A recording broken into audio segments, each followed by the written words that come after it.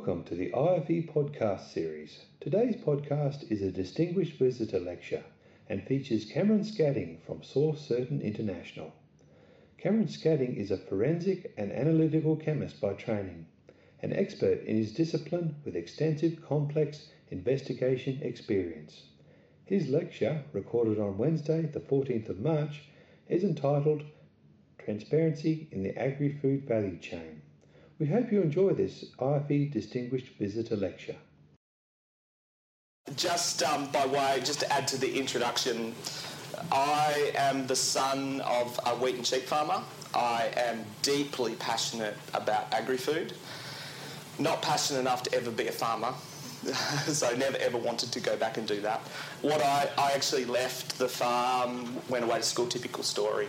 You know, I had these aspirations to catch bad guys. Forensics was always on my radar, and so that's what I went and did. I discovered, I'm not quite sure why, it was a learning experience for me, but I learned that there's actually not that many jobs for forensic scientists. So I then founded a business called TSW Analytical in 2006, and we actually established certainly one of the early, but now probably one of the biggest private forensic service businesses in the country.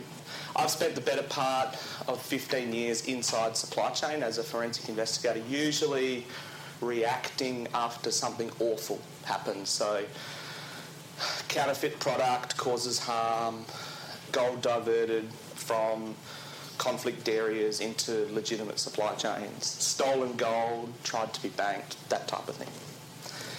So in a way, I've kind of done the full circle. I've kind of come all the way back to agri-food, and I'm focused mostly around the food chain and the integrity of the food chain. And today's seminar, it sort of runs, there's sort of two of them that I've crammed together. So typically what I do with this, we're running a Transform Agri-Food series as part of the Source Certain strategy, and typically what we do is this is focused to a particular part of the value chain. So usually it's the farmer, someone in the middle, or the retailer. I've kind of crammed the two together today, and so they kind of run in parallel. If there's anything as we go along that, and this is meant to start a conversation, it's meant to start a debate. This is not full of answers and solutions. We do have some tech of our own, but I'm not here to say it's a silver bullet. If there's anything as we go along, just interrupt. So who is Source Certain and what do we do? So I'm a forensic chemist, so my co-founder in the TSW business developed, I'm not sure people are familiar with the term gold fingerprinting, but he developed the capability of forensically linking gold back to mine of origin. Over the 12 years of the business, we've invested substantially every year in effectively the modification and development of that technology to apply to just about anything. But in the food context, it's pretty much any food stuff. It can even be a processed product in terms of a batch of processed product. What Source Certain does is through real verification of provenance, we connect consumers to where their food has come from, building confidence and trust. And so my headline message from a Source Certain perspective is we eat the actual food we buy. There's lots of talk about data, traceability, and it's all really important to the food industry, but we actually eat the food. Can we rely on the information that's on pack? We fit into the verification piece of it. We're only a small part of the solution, but that's the bit that we do. Our technology we call TSW Trace, which is after the name of the original business. It's effectively real provenance. So we use a chemical fingerprinting method to effectively map locations and then link it back through a verification process. It's actually, so we have a fully functioning forensic and analytical chemistry facility in Perth, and that's actually how I met Charlotte over 10 years ago. We actually purchased an ICP-MS, which we've still got actually, and we've now got 3 of them. But yeah, 3 years ago, that's how I met Charlotte for the first time, was actually inside that technical role that I had. Some examples, I'm not going to spend too much time on the tech, but linking conflict gold back to its mine of origin or establishing whether it has or hasn't come from its claim origin. So for those that aren't familiar, the US regulated around, called Rule 1502, which was an amendment to the Dodd-Frank, that's the conflict mineral rule. And that's based around the simple premise that anybody that accesses gold or conflict minerals, which is gold, tantalum, tin, tungsten, from the conflict zone, which is effectively the Democratic Republic of Congo, and then any country that touches it, they have to disclose to the market that they're doing it. Now, there's then an audit process that is undertaken, which effectively is a paper-based supplier audit. So have you got control measures in place that enable you to identify if other material has entered the supply chain? Most of them do that process. We've seen, or every year we're working on very large investigations whereby gold claimed to have come from other countries actually comes from the Congo. And so we've got one on the go at the moment where effectively the gold's going up to a European country, then via China, and then coming back into the market. Aboriginal artwork, so ochre's back to a very tight geographical location. A very active part of our business at the moment, which is around aquaculture, but specifically prawns. It's not just about where the prawns have come from, is it wild caught versus farmed, which is an important question, but it's also, if it's come from Asia in particular, what's the path by which it's gotten to us? Has it gone through a facility which, there are slaves working there, kids, for example? Most of our retailers invest quite a lot in checking this stuff. The challenge they've got is they invest time and effort and go up there and do the supplier audit, but then the material that comes doesn't come from that location. It's come from one of 5 or 6 that sit behind it.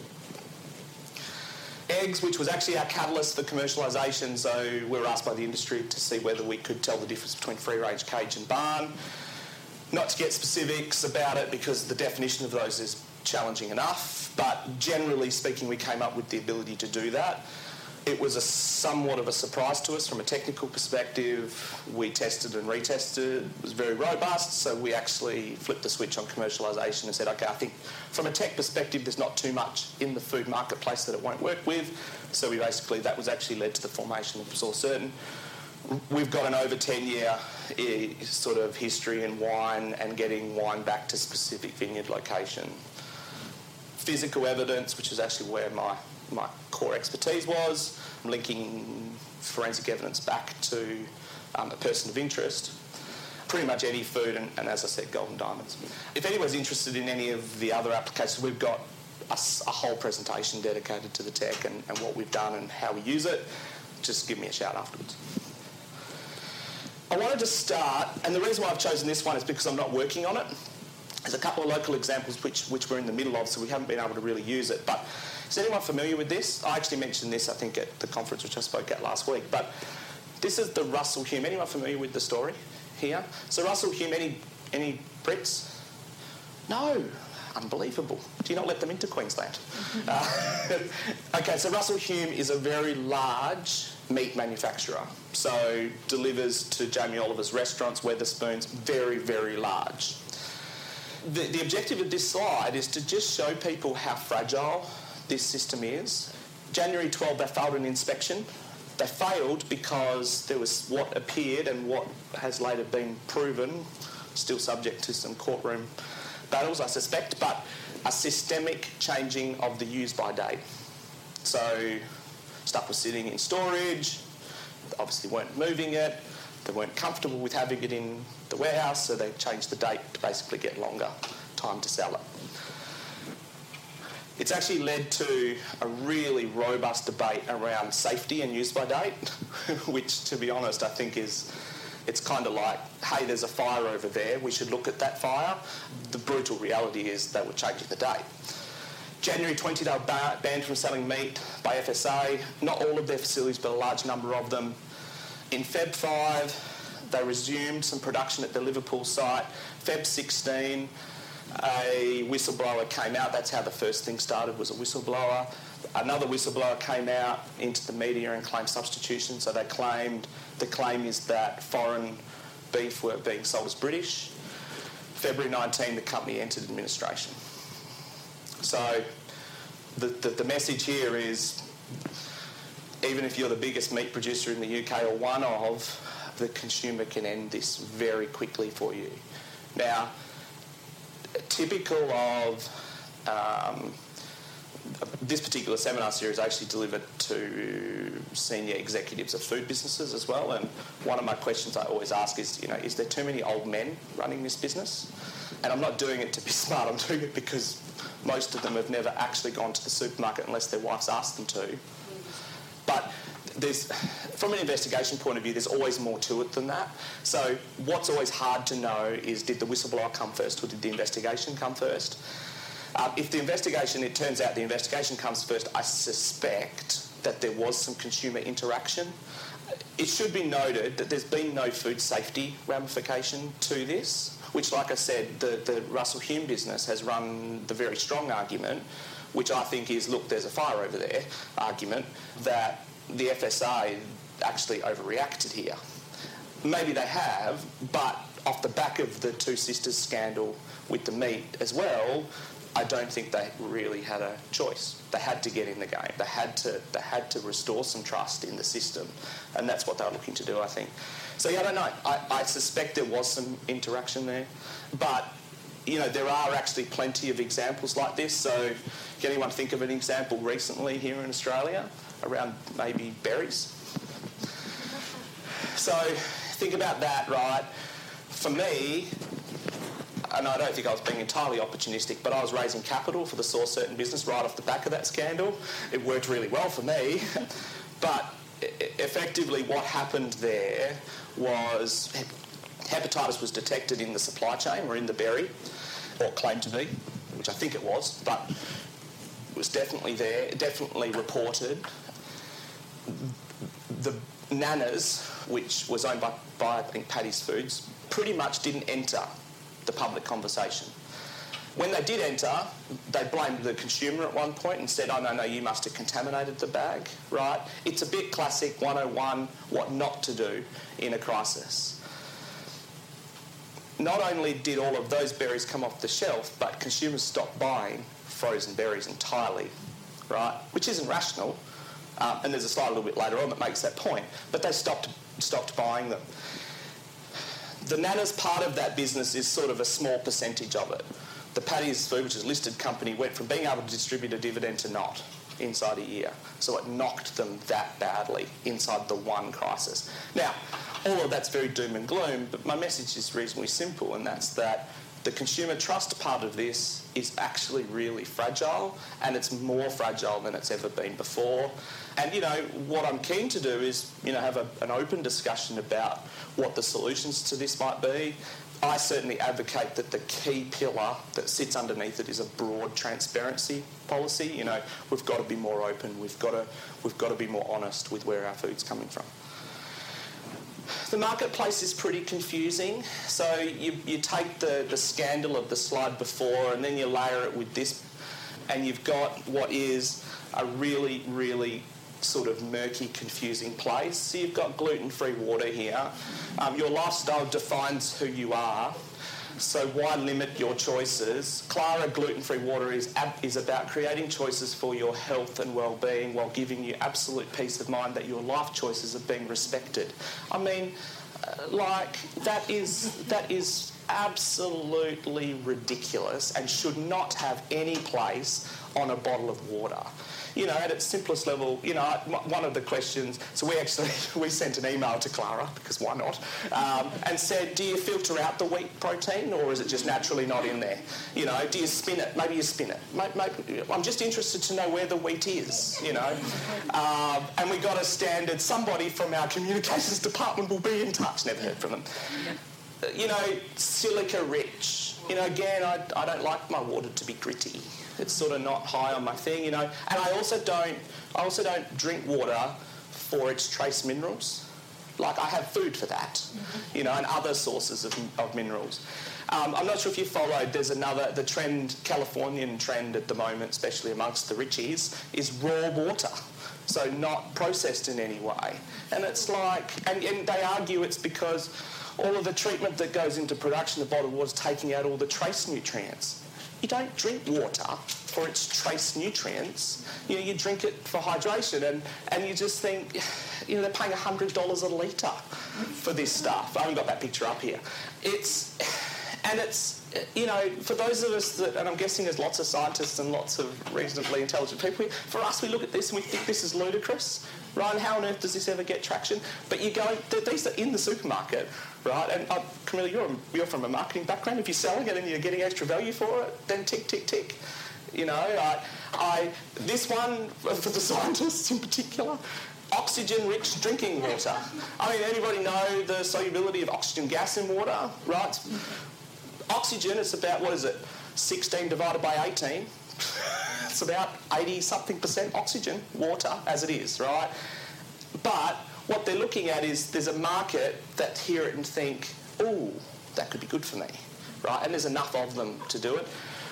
The big challenge, though, is this one. You end up with this situation, right, where people are getting paid for information, right, and you end up in this information asymmetry place where it's not fair. You know, they don't have the capacity to analyse it themselves and make that decision. This sort of stuff is up. Now, did anybody see this in the media? This is an Australian example. So 98% of the milk that's produced here is what? Free range. So you've got someone that's decided inside the marketplace that we're going to add some information which actually doesn't do anything to attempt to attract some more value. Now,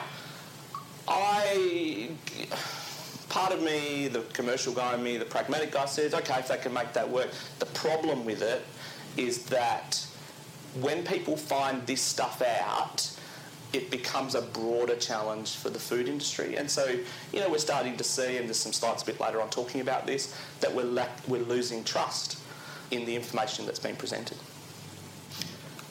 Anyone got any other examples that they can think of off the top of their head? There's another water one, fat-free water. There's actually a whole slide that we've actually got a whole presentation now of slides which have water ones on them, to be honest. Yeah, and I've got a slide a little bit long which I think drives it. I think what makes people explore these claims and what makes marketers, you know, what marketers and sales guys sort of explore the claims. But, I mean, it's about their whole objective is differentiation in the marketplace. The challenge we've got is that we've moved past quality as being the differentiator and it's now more value-based, right, which is more difficult to assess I think the average interaction time with a label is something like 6 seconds or something as a consumer approaches it. It's making it very difficult. Now, the challenge is that when it breaks down, like the slide before, a bit extreme, I accept, but couple it with this sort of stuff and you've got this pretty messy marketplace which I think is driving the mistrust. I then advocate that probably transparency is the solution. So, you know, if this space was, and we'll talk a bit about eggs a little bit later too, but if this space was a little bit more honest, you know, this sort of stuff probably wouldn't happen. What I find interesting is none of the other brands tackle this because they're focused on their own message, which is, again, a bit marketing focused. But I then ask the question, whose job is it to stop this stuff from happening? You know, is there someone it depends how much you've paid for your health star rating. No, it's not. It's like the heart tick of approval too. It's or actually more generally than that, it's certification schemes as a whole. And when they start, I believe they all have the right objective and the right end game. It's as it moves because they've got a commercial model that it gets difficult. I'm on the record saying this, I dislike the star rating, and I absolutely despise the new country of origin labelling because I think it's about a decade old, to be honest. You know, you flip over the back of your apple juice and it's got a bar chart, right, and it's got like the tiniest little sliver of colour in the bar chart, right, which indicates the amount of Australian product that's in there. All of our data and all of our research says that actually doesn't in any way help the consumer. The consumer wants to know where the rest of the 99% came from. You know, not that 1% of it's Australian. And I don't know that necessarily the regulator can fix that for us because I think that their expectations the consumer's expectations moving faster than the regulator can ever react. But it's a really good question. I mean, I'm interested to know. I mean, when I look at what is effectively a sugar drink, right, and it's got a 5-star rating, on the front, I think, I'm pretty sure every consumer can start to distill down that doesn't have the value that it was probably intended to. I'm assuming that's what's driving your question. So the question then is that one of the objectives of those types of things is and there's a slide about this too, but it's a regulatory-driven transparency. It's a scheme-driven transparency. Let's give some information in a standard format that might be able to help the consumer. The problem is that unless it's verified, what the hell's the value of it? And that's what's happened with Milo, I think, is there's a couple of bits. The first bit is why did they ever think that something that is effectively 80% sugar could ever have, a 5-star or whatever it was rating? Then they've obviously coughed up and said, okay, we'll do the right thing. But who let it happen in the first place? The guys that organised the scheme, someone's obviously said that's okay.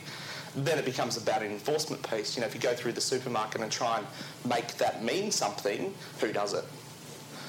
So what about modern consumers? So this is a piece of food label research, very commercially done, so I use the caveat that I don't know that you'd ever try and peer review publish this type of data. Mind you, peer review publishing consumer does hard anyway. Modern consumers do not trust the brands or product labels. They will switch brands if the information is clear. Consumers expect transparency. What I will say is our data lines up generally with that. Consumers want information. Consumers may not necessarily access that information, but they want to know it's there. So if you make a claim, they like the idea that if they wanted to go and look for it, you're willing to be honest about it. We've seen some really good case studies in the US in particular with sort of QR code type interfaces, which basically demonstrates that the first time that they see it, they may click on it, but it's very rare for people to go back and continue to check that information. I think it's an insight, not necessarily the end solution. I generally believe that transparency and traceability and a few of those other key food things aren't competitive and shouldn't be competitive, but I'm very aware of the fact that certainly as this moves, that there's going to be early adopters that are going to win out of finding a way to be more transparent with their consumer. A really good partner of ours, Centre for Food Integrity in the US, these guys have been doing, and again, there is a caveat here, this is industry funded, right?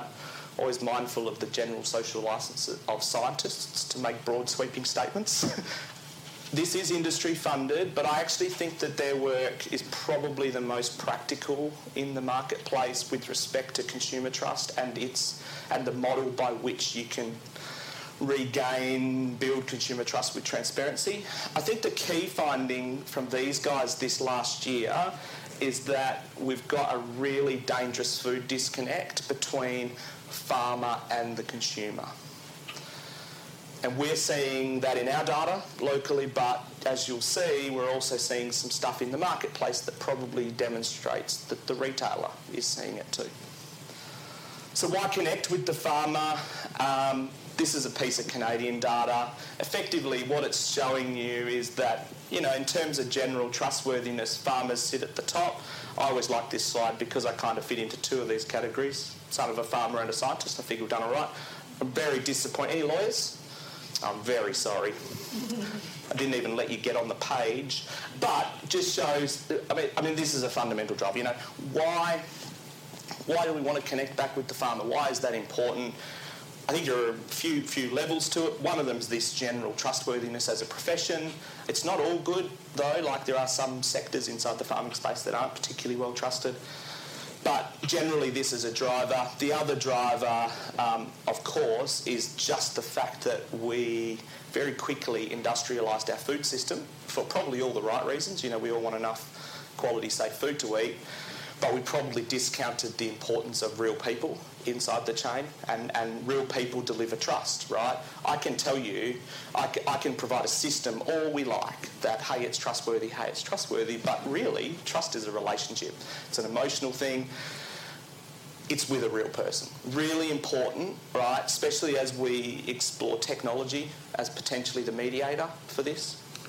So this leads to kind of the underpinning question for me, which is, what happens when we do turn all the lights on here, right? We've got this problem that needs to be solved.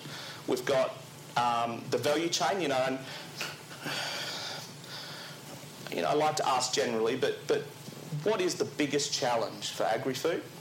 Right? I've kind of explained what I think one of them is, and that's consumers and their trust. I think the other one sits at this end, right? And when you really, really get down into it, and this is, I guess, one of the benefits of having come from that farming background is they're not profitable enough. They can't make enough money, right? What does the value chain look like? Right? Now, the retailers do get the big lion's share, right? And they probably should. So I'm not here to say they shouldn't, because they have a pretty big bricks and mortar network and a very extensive logistical play that has to be driven around the country to make that happen for all of us. And we love the convenience of blueberries all year round, and we love all of that, right? So that's real, right? But are these guys and these guys actually close enough together to fix the first thing that I've highlighted, which is the trust piece? Who should do that? Who should turn that light on and try and bring them closer together and be more transparent so that we don't have all this other rubbish happen? Now, they are playing. Now, I don't know if anybody's noticed. Has anyone noticed this? Hands up if you've seen this. Sorry, yeah, so we've got real consumers that have noticed it. Has anybody heard Coles and Woolworths talking? They do the general rhetoric around the fact that we partner with our growers and we care about our growers and all of that stuff, especially when we're smashing the shit out of them about milk prices or whatever it is. But have you heard them talk about this at all? Right? And I don't think they have. I think, you know, this, from my observation, this is a test. They're trialling. This isn't, I haven't seen this in every store on every product. Right? This is a Coles example and this is a Woolworths example, because I'm trying not to beat either of them up. But pictures of farmers, right? Now, did anyone see a story 5 or 6 years ago from the UK? They did this too, right? But what did they do? They didn't pay the farmer. They put the picture on the pack, but the food didn't actually come from there. It was a marketing play. Look at our farmer, right? So I suspect the cautiousness with this might be driven a bit by that, right? You can't, going back a step to where we were in the presentation before that, you have to be authentic with all that stuff. You cannot get away with that type of stuff. And so what I think we're doing here is, because this is not a cheap thing to deploy at 700 stores across the country, especially, you know, they've got a pretty integrated supply chain, Coles and Woolworths, but you still got lots of suppliers, right? And lots of, you know, pictures of David, or it might not be David, it might be Chris, or it might be whatever. So, but I see this as them looking. Now, there is little doubt that these guys are in front of this curve, in my view, because they're collecting data on us all the time. I mean, I've seen some of that data. It's extremely sophisticated, but they have a different objective to what maybe the rest of us have with respect to the deployment of transparency and trying to build more consumer trust. And that's obviously, we need our consumers to trust us so that we can pay our shareholders. That's important because we need strong supermarket businesses here. But it might not really be where the community needs it to land. And so I asked Camilla the question this morning, you know, who lands somewhere else and then pushes a compromise between the two? I think transparency is the solution there, and there might be a regulatory part, there's going to be a policy part, and there's definitely going to be a technology bit. But it's something, this is moving. There is something going on here. So what's the solution? The solution is definitely to innovate. There is tons of different tech and solutions out there. I'm not saying that we shouldn't continue to create great technology, but there is lots and lots out there. And I've had a really exciting sort of 12 months, certainly inside my business, because we've kind of sat in the ag biotech space and we've sat in the medical cannabis space, and go and have a look at the markets, and those two are just going amazingly well. The challenge I see, though, is there's a whole lot of technology trying to find problems, right? Not solutions. delivering solutions in response to a problem, and not to... I'm picking a little bit on the drone guys because I've seen so many presentations about drones in the last 12 months, and it's cool. I love that. The first few I saw was like, that is amazing what they're doing. And it's got a really important place because it's about profitability behind the farm gate. Can we reduce costs? Precision agriculture is the same. But it's not just about that. It's not just about drones. It's not just about precision agriculture. I would argue that this whole value chain piece and the social piece is actually more important, right? And any of the value you invest on farm or create on farm doesn't get through without the rest. You're not going to get paid for it. And so, the challenge that I see for the agri-food space, and I prefer food business, the food sector, because it's all food, whether you're an ag guy or a food guy. The challenge for the food space is how do we put all this together into something that actually looks to fix these really big problems. So, here's some of the examples that we see: drones, precision ag, blockchain, plant protein, insect protein. Anybody have a view on that? Who thinks that we will eat less meat? Yep. Cost, the environmental cost, not necessarily dollar cost. Sure. Yep, that actually tastes good. Yeah, I agree. I actually think we will eat less meat. We will eat plenty of plant-based proteins in particular, and I have a disclosed interest as well. I have an interest in the insect space because I think that's fascinating. I think there's a really interesting place, not just from the point of view of food production or protein source, but also to take waste material and produce feed for those cows, right? And so I'm really interested in it. The piece of data that I'll share is that I think the driver is probably going to be millennials. I don't believe necessarily, although we are seeing at the coalface from a supply perspective a very strong growth in vegan based sourcing businesses looking for products for the vegan market. I don't think we're necessarily going to produce a huge new generation of vegans or vegetarians. I don't think that's going to happen. I think that we will eat less meat. And so I think we'll call them more flexible, and I think it's driven by the fact that... So we did a piece of research trying to understand the millennials, and the fundamental thing that we learnt was that what do they care about other than themselves and their mobile phone is they care about what appears to be there and probably self-centred in a way, impact on the environment. In a couple of the pieces of information we saw, and it's anecdotal more than data-driven, is we're seeing those millennials who are staying at home longer, probably too long, influencing their family eating. So, with a couple of the survey participants said, my son or daughter or whatever is X, and they're saying, I don't want to have meat every night. So one night a week, they're not eating meat.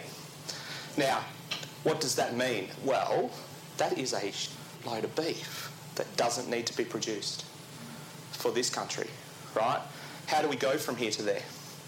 Some pretty big questions there. There's also some really interesting food safety ramifications around plant-based protein. So I didn't subscribe to the turmeric kind of antioxidant shake thing, and it's not really a plant protein example, but I'm going to use it as a demonstration. If you're from a food safety point of view, you're interested in, microbial contamination, heavy metals and pesticides, that type of thing. If you're using part of a teaspoon in your food, the risk, regardless of what's in there, is actually going to be low. If you're taking tablespoons at a time, all of a sudden, those limits, which were generally okay, matter. And the same is going to apply to plant-based protein, because effectively we're producing these concentrates of these powders that are going to enter the supply chain. So there's a food safety infrastructure challenge, there's a regulatory sort of challenge, but generally I believe we will eat less meat. The area I spend the bulk of my time is around authenticity, but traceability lends itself nicely to there. So blockchain, and there's a whole slide on blockchain. I think we have everybody in the ag tech space wants to talk about provenance, which is interesting because nobody wanted to talk about provenance 5 to 10 years ago. everybody's talking about it and everybody's claiming that they can do it. And the reason is because of that connection thing between consumer and where their foods come from. I'm from the West, I'm challenging our bulk handler. Is bulk handling is there a future in this, right? And we can have all the economic arguments about making sure that there's a supply out and everybody gets paid and all of that. We can do all of that. But my question is not, my statement is not change it, but my question is does it make sense to look at it? And I said before, I always ask the question in these sorts of executive type workshops that we do in this space. And, with all due respect, they're all old men running some of these companies, and it's a case of, do they really? And that's fine, but go and ask, right? I don't in any way represent, I am a millennial, but just, right? But I don't in any way represent what they do because I don't behave like that. But there are plenty of people that have gone and asked, and it's just about learning and doing it. But those businesses are looking out at what they think is the horizon, and I don't see it. I see there need to be a transformation in the way in which they distribute food and distribute information, and they don't see it at all. Now, they might be right, but so might I, and if I'm right, they go off a cliff. And so it becomes a question of, what makes sense for them to do from here. Blockchain. This is the noisiest part of ag tech at the moment, actually, tech generally.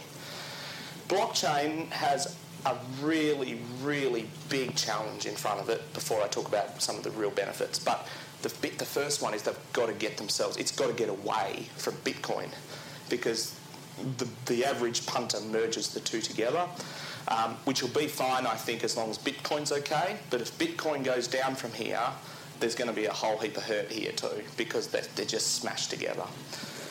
What is it? Probably telling people how to suck eggs, because I had to learn this too. Distributed ledger. So in an ag context, what does it mean?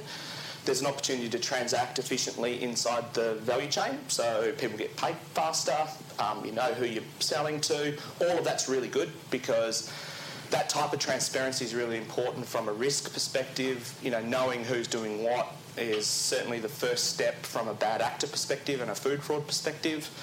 You can, and this is where the real value piece is in agri-food, you can put traceability information into the blockchain. So has anybody seen the IBM example, IBM Walmart example? So they did I think it was a mango.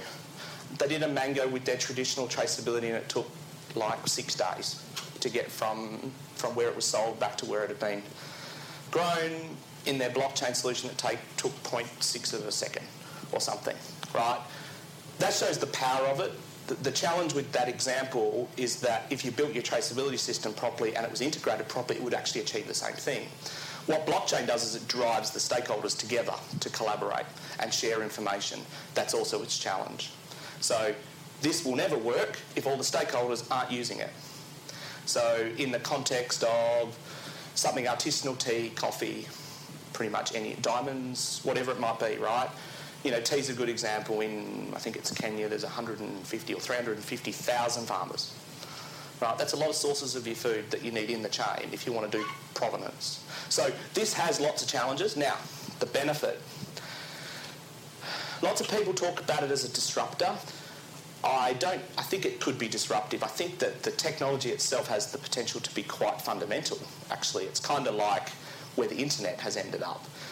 It'll create disruption, but it won't be necessarily the blockchain. It's going to be the information that we actually put up there and how we share it. I think it has immense value, but we have to be really realistic about it. And so from a traceability point of view, it's about what information needs to go up into the blockchain, right, and who's going to access it and what's the value in it. Really noisy space, definitely has a place, but we need to keep the skeptics on it. Just from our point of view, we announced just this week a partnership with Origin Trail, which we did a pretty extensive search for a blockchain partner on the general acceptance that we think it has a place in the supply chain space in agri-food.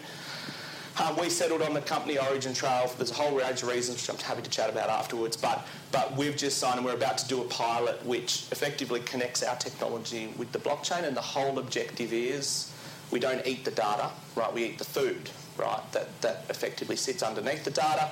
We work on the food, and our whole idea is to try and build integrity into the supply chain data that sits in the blockchain. It's real. It's about real provenance. I want to go back because I want to focus us on where we need to get to. Consumers, these are just so complex, these supply chains now. We've driven that as consumers. So the retailers maybe influenced us into driving it because we are generally manipulated by these big brands, but they are complex, and it's because we like cheap, we like convenient, we like it all year round. We love all of that stuff. How that is done is a web of supply chains from all over the world. Consumers want to know more about it, so we're seeing any actually interested in Brisbane. Has there been a sort of move towards the farmers market here too? Yeah. So any idea why? Yeah. Is it a price thing? Yeah. Cost? Is it a freshness? Yep. So there's a quality thing. Is it because they think it's the farmer and they're closer to the farmer? Yeah. And I think that we've got a little bit of consumer data under that, but not enough to be conclusive that it's that. But I think that's a main driver. Is it's about them wanting to feel more control over where they're buying their food from. I'll also say that those are also subject to pretty bad fraud. Those because there's value there, right, to be gained, and so we've done an investigation where effectively pretty dodgy fruit and veg was dumped into that market, promised as something and not sold. But the message doesn't lie in there because that's fixable if we're willing to work together to fix it. The message is that they want to be closer. Yeah, there is. And it's hard, isn't it, right? Because the last thing you want to do is take away that option, right? And I think the answer lies in the fact that the retailers are already looking. I think they're already... You know, we all talk about farmers market and all of that, but these guys have noticed, right? I think because what we'll see, I think, as they explore this, is you'll see them talk more about what they do to make sure your food's what it is, because they have the infrastructure to do it, whereas the farmers market doesn't. And so, because that's the thing with transparency, right? Is that the retailer turns the light on here, right, and it spreads into the farmers market because people will shop at both, right? And so it becomes a question and answer thing. Oh, that's interesting. I'm not sure. That's this price in the supermarket. How is that possible?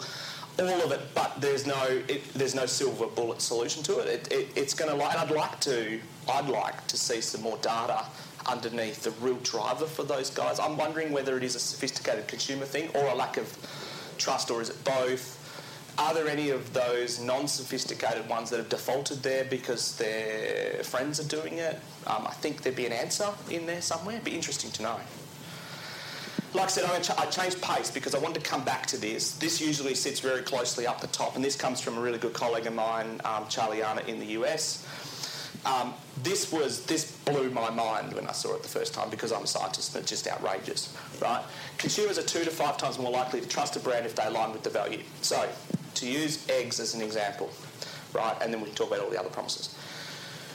I can argue till I'm blue in the face that there's no nutritional difference between free-range and cage eggs, right? I can argue till I'm blue in the face that there's less environmental impact. All of these things, right? It's a value thing, right? I need to align with some sort of value proposition, and then there's at least the first building of the trust. This is old, this data, right? It's this exact statement that I believe drove all of those claims that we're seeing. It's not about quality, it's not about safety, it's about value. The values are irrational, intangible things. It's the stuff, extreme example that we're seeing on the water. So, some examples. Free range, natural, organic, sustainable, fair trade. So I use eggs here, and Camilla and I chatted about this morning, so Camilla gets to hear it again. But out of interest, how many people buy free-range eggs? No, change that. How many people buy cage eggs? No, here, I'm one. Which is often the case, I have to say, that I have to put my hand up first before anybody else will put their hand up, because you pry, killing all those chickens. No, what I'm interested to know is if I present to all the free-range egg buyers here, what information have you used to make that call, right? Don't need an answer. If I was to present some information for free-range and cage, just use the two, and let's say it's a scorecard, right, really simple. This is the space that I have as a chicken. This is my mortality rate. This is my impact on the environment. This is my price, right? If we were actually transparent with that information, would we be where we are today with free-range eggs? I don't know the answer, but I suspect not. The cage industry, now the egg industry hasn't defended itself well here at all, right? You know, this has happened on their watch. The cage guys are trying to scramble and get some of it back. But I think that if we were more transparent about the whole system, not just, you know, it's the goods and the bads and all of it, that maybe we wouldn't have ended up here. So how this happened in Australia was Jamie Oliver came to Australia with Woolworths and effectively overnight changed the whole landscape of egg production here, because he said to Woolworths, you've got to get out of cage eggs for all the reasons that he prosecutes, which is mostly ethical and welfare based. Changed the whole shape of it. Now, all value based, right? There's a whole heap of scientific stuff in amongst this space that hasn't even seen the light of day. Or it has seen the light of day if you're another researcher and you want to read a paper. But consumers have never seen it. Now, I buy cage eggs, right? I don't care what eggs people buy. What I care about is, one, are they getting what they pay for, firstly, and is it a real choice or is it a default choice? You know, what's driving that? And can we learn something from that in terms of fixing the broader problem, which is this trust in the food chain? So I always like to give an example. So here's a West Australian example. Did anyone hear this case? So this is a substitution issue or a mislabelling issue. This particular brand was fined $1 million for labelling eggs as free range when in fact they weren't. Now, this was a good outcome for them, right, based on what they actually got paid. They still came out in front here. What do you reckon the fraud for the eggs that were part of the court case, that's not to say there was a spill on the front end of it in particular, because I'm sure there was, what do you reckon the fraud is at the retail end for that? It was about between, depending on the pricing in the market, because it can range up to 50 to 100% depending on specials and stuff, it's about $16 million that consumers paid that they shouldn't have done. So my question is, we went after Ella, but what about the rest of the stakeholders here? You know, my question is, how was, and all of our retailers, do you guys, you probably don't have them here because eggs aren't typically, we actually get Queensland eggs to WA, but it's unlikely that you're getting them here. But what role do the supermarkets have here? So a question I always have is, how was the buyer incentivised? You know, he got really good quality, free-range, cheap eggs. You know, is there a bonus linked to that? Right? I'm not making an allegation, it's a question, right? Because the consumers paid $16 million extra for these eggs, right? And we wonder why we have this broad consumer trust challenge. Generally, there isn't too much you wouldn't say. The big food safety scandal. So everybody that talks about food fraud, and I've been in this space nearly 15 years, everybody wants to talk about milk powder, which is this one here. We don't talk about milk powder anymore because everybody knows about melamine. But, you know, this particular one in particular interests me. This is an organic product, so it was a filthy, dirty grain product that had been dumped into a market. It then got greenwashed in Malta and sold as a premium organic product about the other side. And the purpose of this slide is there's just plenty of these stories. The horse meat. Probably this runs around every slide that I've done. This food space, and go back to the very first slide I showed with Russell Hume, this food space is emotional, it's irrational. But it is the marketplace. It is real. Like all of these emotional relationships, you know, the reaction when it goes bad is often irrational and it's catastrophic. Why do we want connection with the farmer? Because we want to get back to that stable trust relationship. Getting into opportunity, consumers want line of sight to where their food comes from. The story of the food is grounded in the source, so there's not too many promises that enter the market that haven't actually been created by the producer of the food. So whether it's organic, whether it's a location promise, whether it's natural, in inverted commas, whatever it may be, it all comes from that provenance piece. It comes from the source of the food. It is all of our data, but also all of the data from the US says this is coming, this transparency thing, if it hasn't already. The key thing is going to be, and this is the headline kind of point to the big brands in particular, but also all the stakeholders, is who do you want to turn the light on? Do you want to do it in a controlled way yourself, or do you want to rely on Jamie Oliver to come in and turn just the corner on, right, and show everybody how bad that bit is? I've had this conversation with the seafood industry. They're all advocating, more transparency. I was talking to some of the guys in the West. I'm like, that's good. I like the fact they're talking about it, but you can't cherry pick. You've got to be willing to embrace the whole thing and actually look at the whole piece and say, okay, I do want to share it. Most consumers don't know that if you buy an Australian peeled prawn here in Australia, it has been processed in Thailand or Vietnam. So we export it, it gets processed, and then we import it. It shouldn't come as a great big shock that maybe we import back more than we send as well. But I don't know that even that's the big... It's an interesting story, but I don't even know that's the big bit. I don't think most consumers know that actually they see the Australian bit and think, okay, I'm interested to know if you put under big letters, this has been peeled and processed in Vietnam, whether they'd still buy it. Different types of transparency. This links back to some of the tech stuff. We talked a little bit about regulated, mediated. So what we've got to do, the big challenge, and one of the main reasons for the talk is, how do we do this? What are the different ways? The regulated approach is, you've got to do this testing, you've got to report this, you've got to do what... Rule 1502, like I talked about with gold. Tell us where your gold's coming from. Let's be more transparent. What's the challenge for a regulator? They're not nimble enough. They're about... They react because they are driven often by the bad guys, and they try and fix problems, which is fine. What does the consumer want? I think the pace is too fast for the regulator, but they are a really important part of it. The technology-mediated transparency is really important. Ultimately, that is where blockchain sits. That is its key application, is to mediate transparency. But it won't do that without information. So what information goes up? So I sort of settle on the really big questions here. What do we share? What don't we share? Which is really important because, like I said, you can't cherry pick these things. When do we share it and how do we share it? There aren't answers to this. But we can see the retailer playing around, but there's a massive gap here. This all ties nicely into this broad concept of social license. So let's connect and communicate. There is only one authentic story. If you can't share it, change something so that you can.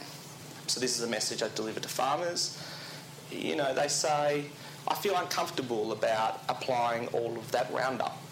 Okay, that's good. Why do you do it? Because the guy that sold me the Roundup told me to. Maybe he needs to, I don't know, but I always said that instinct in him and her or whoever is probably right. There's something to that. The opportunity, and this particular slide comes a little bit modified now, but this comes from a similar themed presentation that we did around Australia and its opportunity in the marketplace. So everybody will hear, and one of the drivers I think for this whole interest in provenance, which then leads to this whole hype around blockchain, is we hear a lot about Australia and agri-food, clean, green, look at all our promises and all this sort of stuff. I'm much more cynical and sceptical and say, yes, we definitely do have all those opportunities, but we are in no way safeguarding those opportunities against the risk that is happening around sending crap to other countries. So we say clean and green, and then, I'm the son of a farmer. I'm like, there's nothing green about what we do. Effectively the soil isn't soil, it's a medium to hold a seed, and we then apply enough synthetic nutrients and chemicals to grow a crop. Now, that's fine, right, for that bulk model and stuff, but it doesn't really line up with clean and green, and so let's just be honest about it and authentic about that particular promise. I also think that, natural, organic, GM, conventional, right, and I always put GM in here because I spoke at an ag biotech conference last year, and I get lots of opportunities like this, which is, and one of the guys said to me, why don't you talk about GM, because, we need to have an open conversation about GM and food. And I'm like, it's sort of like politics at Christmas time, or religion. We tend to avoid it because it's so polarising. It's like anti-vaccine. We tend to avoid it as scientists, but the reality is that that's the problem, is that we do avoid it, right? We have a substantial opportunity with the tech developments around CRISPR and new GM to change the base of that conversation. We need to train scientists better to communicate. We need to do all of those things, but we do have another opportunity to have that conversation. And it's about the same way you connect with a consumer, right? It's a value argument, right? So instead of talking about the fact that you've spliced a gene out and you put it in here, talk about the farmer and what it means to them.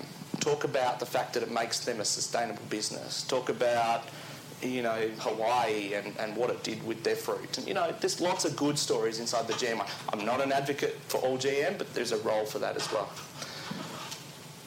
GM, if we go back to the social licence, GM kind of went off the social licence cliff, right? And when it came off, and the US have invested heavily in trying to bring it back because of their corn industry and soy industry, when it went off, it's been really difficult to get it back. And so the reset around new tech, I think, is really opportunistic.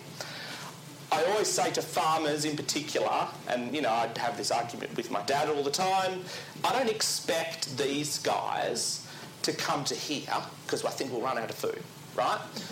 But there wouldn't be anything wrong with these guys telling their story and maybe moving just a little bit, right? So instead of just blanket applying every fertiliser and chemical you want, be a little bit more cynical and open-minded about what you're doing. I know that because I see some of it and I think you're doing that for risk, around yield. You're not doing that because it actually needs it. And maybe it still needs to be done that way. I don't know. But what I'm finding is people aren't willing to even have the conversation. This is generally a provenance piece, right? So all of this stuff ties back to where it's come from. And so we tend to use this slide to then explore, what's your opportunity as a business with respect to your source story? How do we push it through the supply chain? Like I said, GM, if we were to try, so the vaccine debate's a really good example of this. We're about to have a similar one or a similar issue around opioids because they've gone off the friggin' cliff too because, we overused them. We're about to, and I think not far behind that, not related, but is probably antibiotic resistance and its use in agriculture. All of these are issues which we've just got to get more open about because all of them are going to cause really big grief to this whole chain if we don't. The point for this slide is GM, for farmers and producers, it's a critical way of surviving. That's their view, probably true. Governments need GM for food security, or at least that's what their view is. Consumers are like, no, I'm not eating that crap. It's going to give me 2 heads. Right? You could not get a more disrupted value proposition across those 3 areas. Very quickly, I'm not spending time here. So our solutions tend to sit on. So typically our solutions are implemented inside supply chain.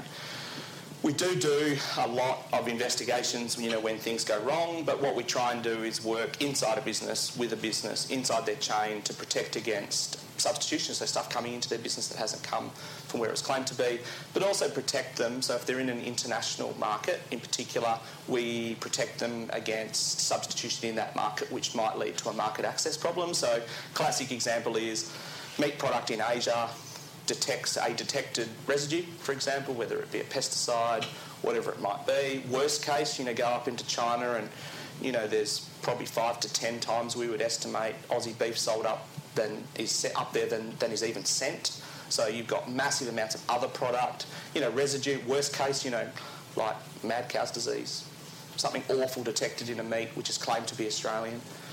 What we do is we provide some first-line defence there to say, nope, it's not your product.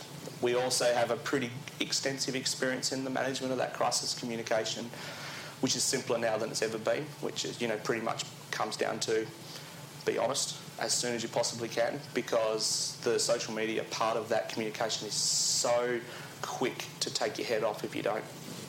But generally, we sort of sit inside those. Thank you. Really interesting picture to talk about value chain. These, I'm guessing, are normal, but just smaller. Right, works out to be about, what's it going to be, about $20 a kilo or something, but just shows the value piece. Thank you.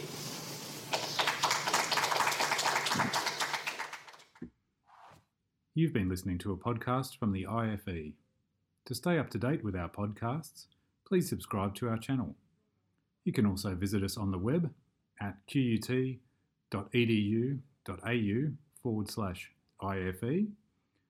and we're also on Twitter at IFE_QUT, and also on Instagram at IFE.QUT. We really hope you enjoyed this IFE podcast.